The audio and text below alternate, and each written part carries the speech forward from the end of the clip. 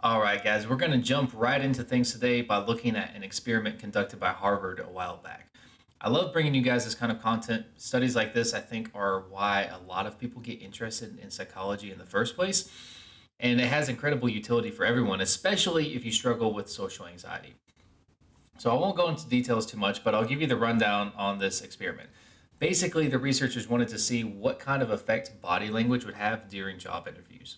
Now, let's rewind real quick. When I first got into psychology hacking, learning to use the body language to regulate my emotional state was a huge game changer. It was really the first major breakthrough that I had, and it was a key tool in overcoming my depression. And I was so excited to learn this, and I immediately went to some of my friends who have been struggling with suicidal thoughts. And I told them that just by standing up straighter, smiling, forcing a chuckle, and spreading their arms and legs in a expansive, powerful posture, that they could trick their body into thinking that they were happy. It wasn't a magic pill, but it was something that you could do whenever you needed to in order to break out of negative thought patterns. Their response shocked me. I didn't think it was a big deal um, at the time, but it was kind of strange to see them like how much they were resistant to this idea. They didn't think that it would work. What's the point? It doesn't change anything. Those feelings come right back, blah blah blah. The truth is that you can lead a horse to water, but you can't make it drink. I was disappointed, but not discouraged. I knew that I had found something valuable, even if nobody else saw that. And coming back to the Harvard study, their findings have only reinforced my pretty intense belief in the power that our bodies hold over our minds. So essentially, what they did was they had their subjects assume what they called power postures. These postures were expansive, and the point was to take up a lot of space. So, standing with your feet apart, back straight, your hands raised up high above your head. Remember that there's a powerful feedback loop that goes on between your mind and your body. Most of the time, when we struggle with issues of self esteem or social anxiety, we unconsciously change our body language and speech to fit that image. So, if we're insecure about ourselves and worry what others think, that puts us in a defensive state of mind. We feel like we're not enough in the eyes of the community, and to a primitive part of our brains, that means that we are in danger. We're only here because our ancestors were able to win the competitive social games that all humans play. The ones who didn't play the game well enough did not get the privilege of passing their genes down to the next generation. They died out or didn't get the mating opportunities as those that we are directly descended from did. Now, because of this, that desire to do well in social situations is hardwired into our DNA. We're programmed for social success. That's why we have so much anxiety around not being accepted into whatever group we identify with. So let's look at high schoolers, for example. In the life of a teenager, being embarrassed in front of your peers can be a pretty devastating event. As you grow up, it takes time to develop your own interpretation of the world. So as a child and adolescent, a lot of what you do is based off of programming. So you don't get invited to that party, and it feels like the end of the world to you at the time.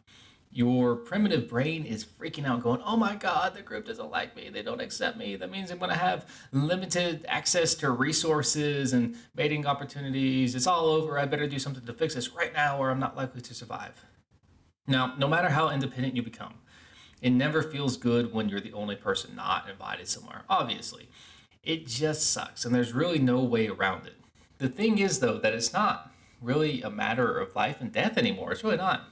For a caveman, it definitely could have been a death sentence to not be accepted by others. But for us, we can always find a new group. We can always make our own way, or we could potentially work our way back into the good graces of those same people.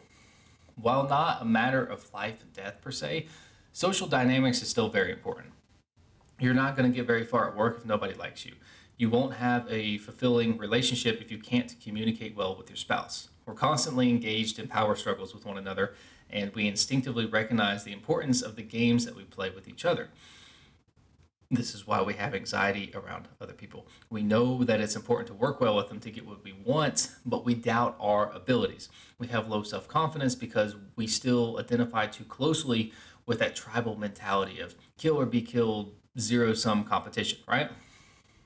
When we approach the other humans with this feeling of fear and avoidance, we put ourselves into a highly unresourceful state of mind. When we feel nervous, our body language starts to reflect that anxiety. We close ourselves off so that we can protect against attack. We speak more quietly, we start to stutter, we get nervous, we avoid eye contact because we don't want to instigate a confrontation.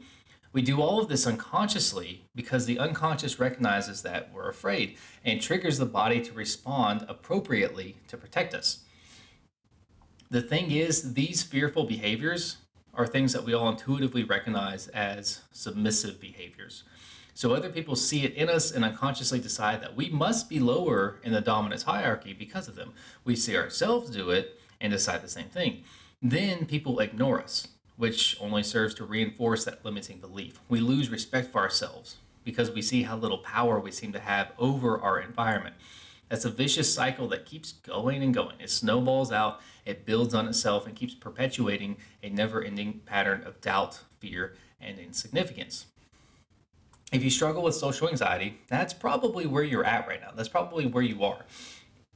You're stuck in this habit of feeling fearful. You're stuck associating social interactions with anxiety because you know the stakes are high and you also feel like you just can't get it right.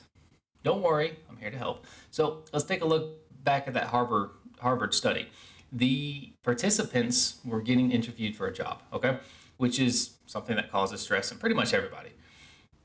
It's a very uncomfortable situation to be in, and the power is totally skewed against you. Plus, nobody likes being evaluated. So before the interviews, these individuals would spend a minute or two standing in what they called power postures. Again, this is standing straight with your arms raised, very expansive. It's the opposite of what somebody does when they're afraid and trying to hide. What they found was that the participants who did this, for them, it was a massive game changer, basically. The ones who did these power postures before the interview did significantly better than those who didn't. They came across as more capable, as more confident. And what's crazy to me is that once they got into the interview, it didn't really seem to matter that much if they went back to their old body language. Just being primed for confidence beforehand was enough to have a tangible impact on the perception of that interviewer. Now, there's a couple things going on here. For starters, standing in these postures causes our bodies to release higher levels of testosterone. Low levels of testosterone, in general, are associated with heightened levels of anxiety. More testosterone and less cortisol is pretty much the magic potion that leaves us feeling more relaxed and more secure around other people. And doing these power poses created exactly that effect. So you've heard me talk about body language probably a lot if you followed the show for a while, and maybe you're wondering, do I have anything to say about it other than to stop slouching? Yeah, actually I do. I have a big point to make with all of this, but again, this is coming from those researchers. I didn't make this up. What do most people do before a job interview? What do most people do when they get out around their friends, or at least right before they see their friends? What are we unknowingly doing that's causing fearful signals to be sent to our body? The basic answer is that most of us spend way too much time hunched over our phones. When we look at the screen, it's natural to lean in further and like to slouch over. And that's fine, but if we're doing that right before we're talking to somebody, you're making yourself small, which makes you feel small. You can hype yourself up all you want, but if your thoughts and actions are inconsistent, you won't be sending a clear signal to your unconscious mind. You say that you're going to crush it, but then you slouched over with your shoulders in like you're trying to hide. So your brain gets confused, right?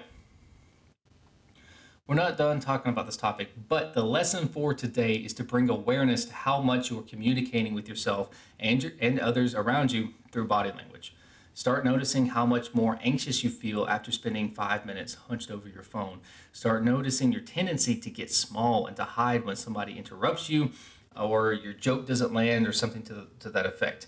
Instead, prime yourself for all of your social interactions by assuming expansive, powerful body language right before. I do this before every podcast, before every video, before every coaching call, before every sales call, before every live event, because it works. It's powerful. It doesn't just change the chemical makeup of your body, although that would be enough. It also changes how other people perceive you. Not only does your internal experience completely change, which again is probably worth it in and of itself, but the impact you have on those around you is totally transformed as well. So our key takeaway today is not to crouch over our phones like it's the precious that we have, because before talking to people, that changes our self-image in a very negative way, right? Even if you don't stand with your arms raised high for a few minutes before meeting up with your friends, because like, let's face it, if you're out in public, you're going to look weird doing that. But you can still make it a point to express yourself with confident body language throughout the day, right? Don't be afraid to take up space. Don't be afraid to stand up straight, to claim a little bit of territory for yourself, because it'll change how you feel about yourself dramatically. So here's the single best tip I've ever picked up for body language. It was actually something I learned by accident, believe it or not. I was reading about how sometime in middle age, if you're not really using parts of your brain, they start to deteriorate. There's a pretty big problem with people losing coordination after their 40s and 50s and needing to use a walker or a cane to get around with, right? And how do those people walk? Imagine an older person shuffling around with a walker, and what do they always seem to be doing? They're staring at the ground. You know, they're carefully watching every step that they make. The reason they're doing this is because they have to some extent anyway. When you spend your whole adult life looking at your feet as you walk, you start to rely on your eyes as a means of balancing. You don't exercise that feeling of balancing. On a neurological level, you begin to lose touch with your feet because you're not feeling them walk, you're seeing them walk. The brain can grow new neurons and connections as needed, but what we have is it's very much use it or lose it.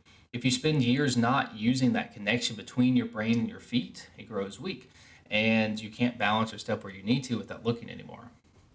So, thinking of this, I decided to commit to not looking where I was stepping, even going up and down the stairs.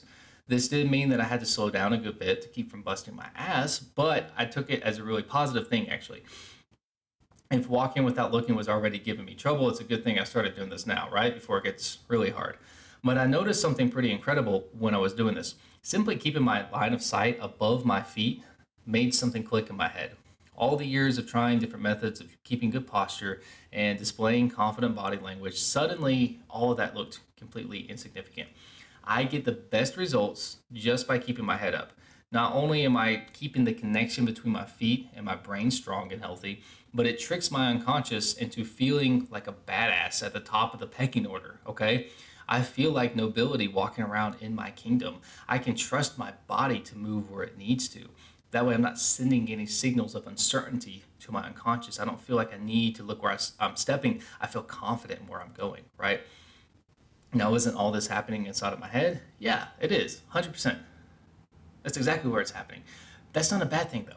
Your internal experience is what matters because everything is happening inside of your head. Change that inner perception and you change reality itself as far as you're concerned anyway, and that's all that really matters.